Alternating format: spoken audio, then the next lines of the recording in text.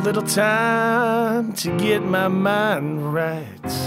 Yeah, I'm looking for the light, but sometimes I'm lost.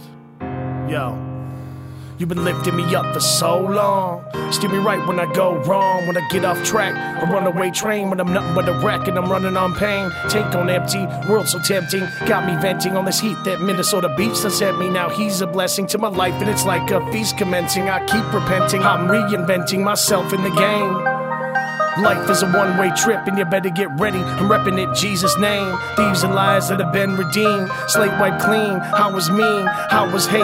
How was lust? How was murder? Heart of stone. Cold-blooded dude only worried about his own. Plotting on a scheme, maybe flipping his own. Getting so blown, probably run up in your home. No respect, no humility, no love, no divinity. Nothing but a wretch and a mess and a wreck. Only looking for a check and now I'm so blessed cause God looked into me. God looked into me. In my life the highlight is yet to come. I'm living for the moment, I ain't living for funds. I'm living for the one trying to lead the lost. He paid the cost to be the boss while everybody talking about riding and flossing. I've been there, I've done that, I know what a horse is. Dedicated my life to multiple causes, but nothing means nothing when you're losing your losses. I know where I've been and where I'm going. I know what I penciled and what I've been flowing. I'm trying to change my life, but at the same time trying to right my wrong within the same rhyme. Life is a struggle, man, life is a test. Anybody say it's easy, then God bless. I know the rest of y'all feel like me, trying to fight the good fight, still face defeat.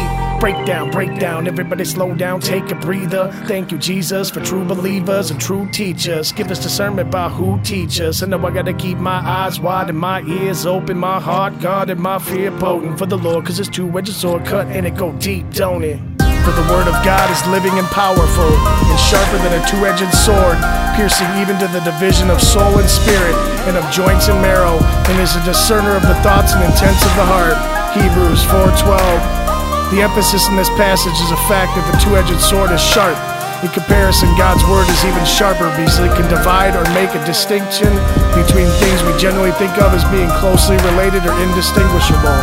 For example, what is the difference between a soul and a spirit? What is the difference between a person's thoughts and their intent?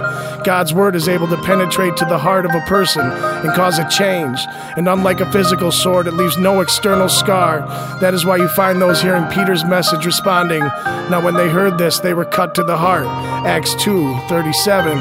Another thing to remember is a two-edged sword is considered to be a dangerous weapon because of the two edges. Handled improperly, it can cut the wielder just as easy as it can cut someone else. When the Bible is used as a weapon to point out the flaws in another person, the person using it often finds himself convicted by the same word. And that's real. That's the word of God, yo. Be careful how we act. Praise the Lord. Hallelujah.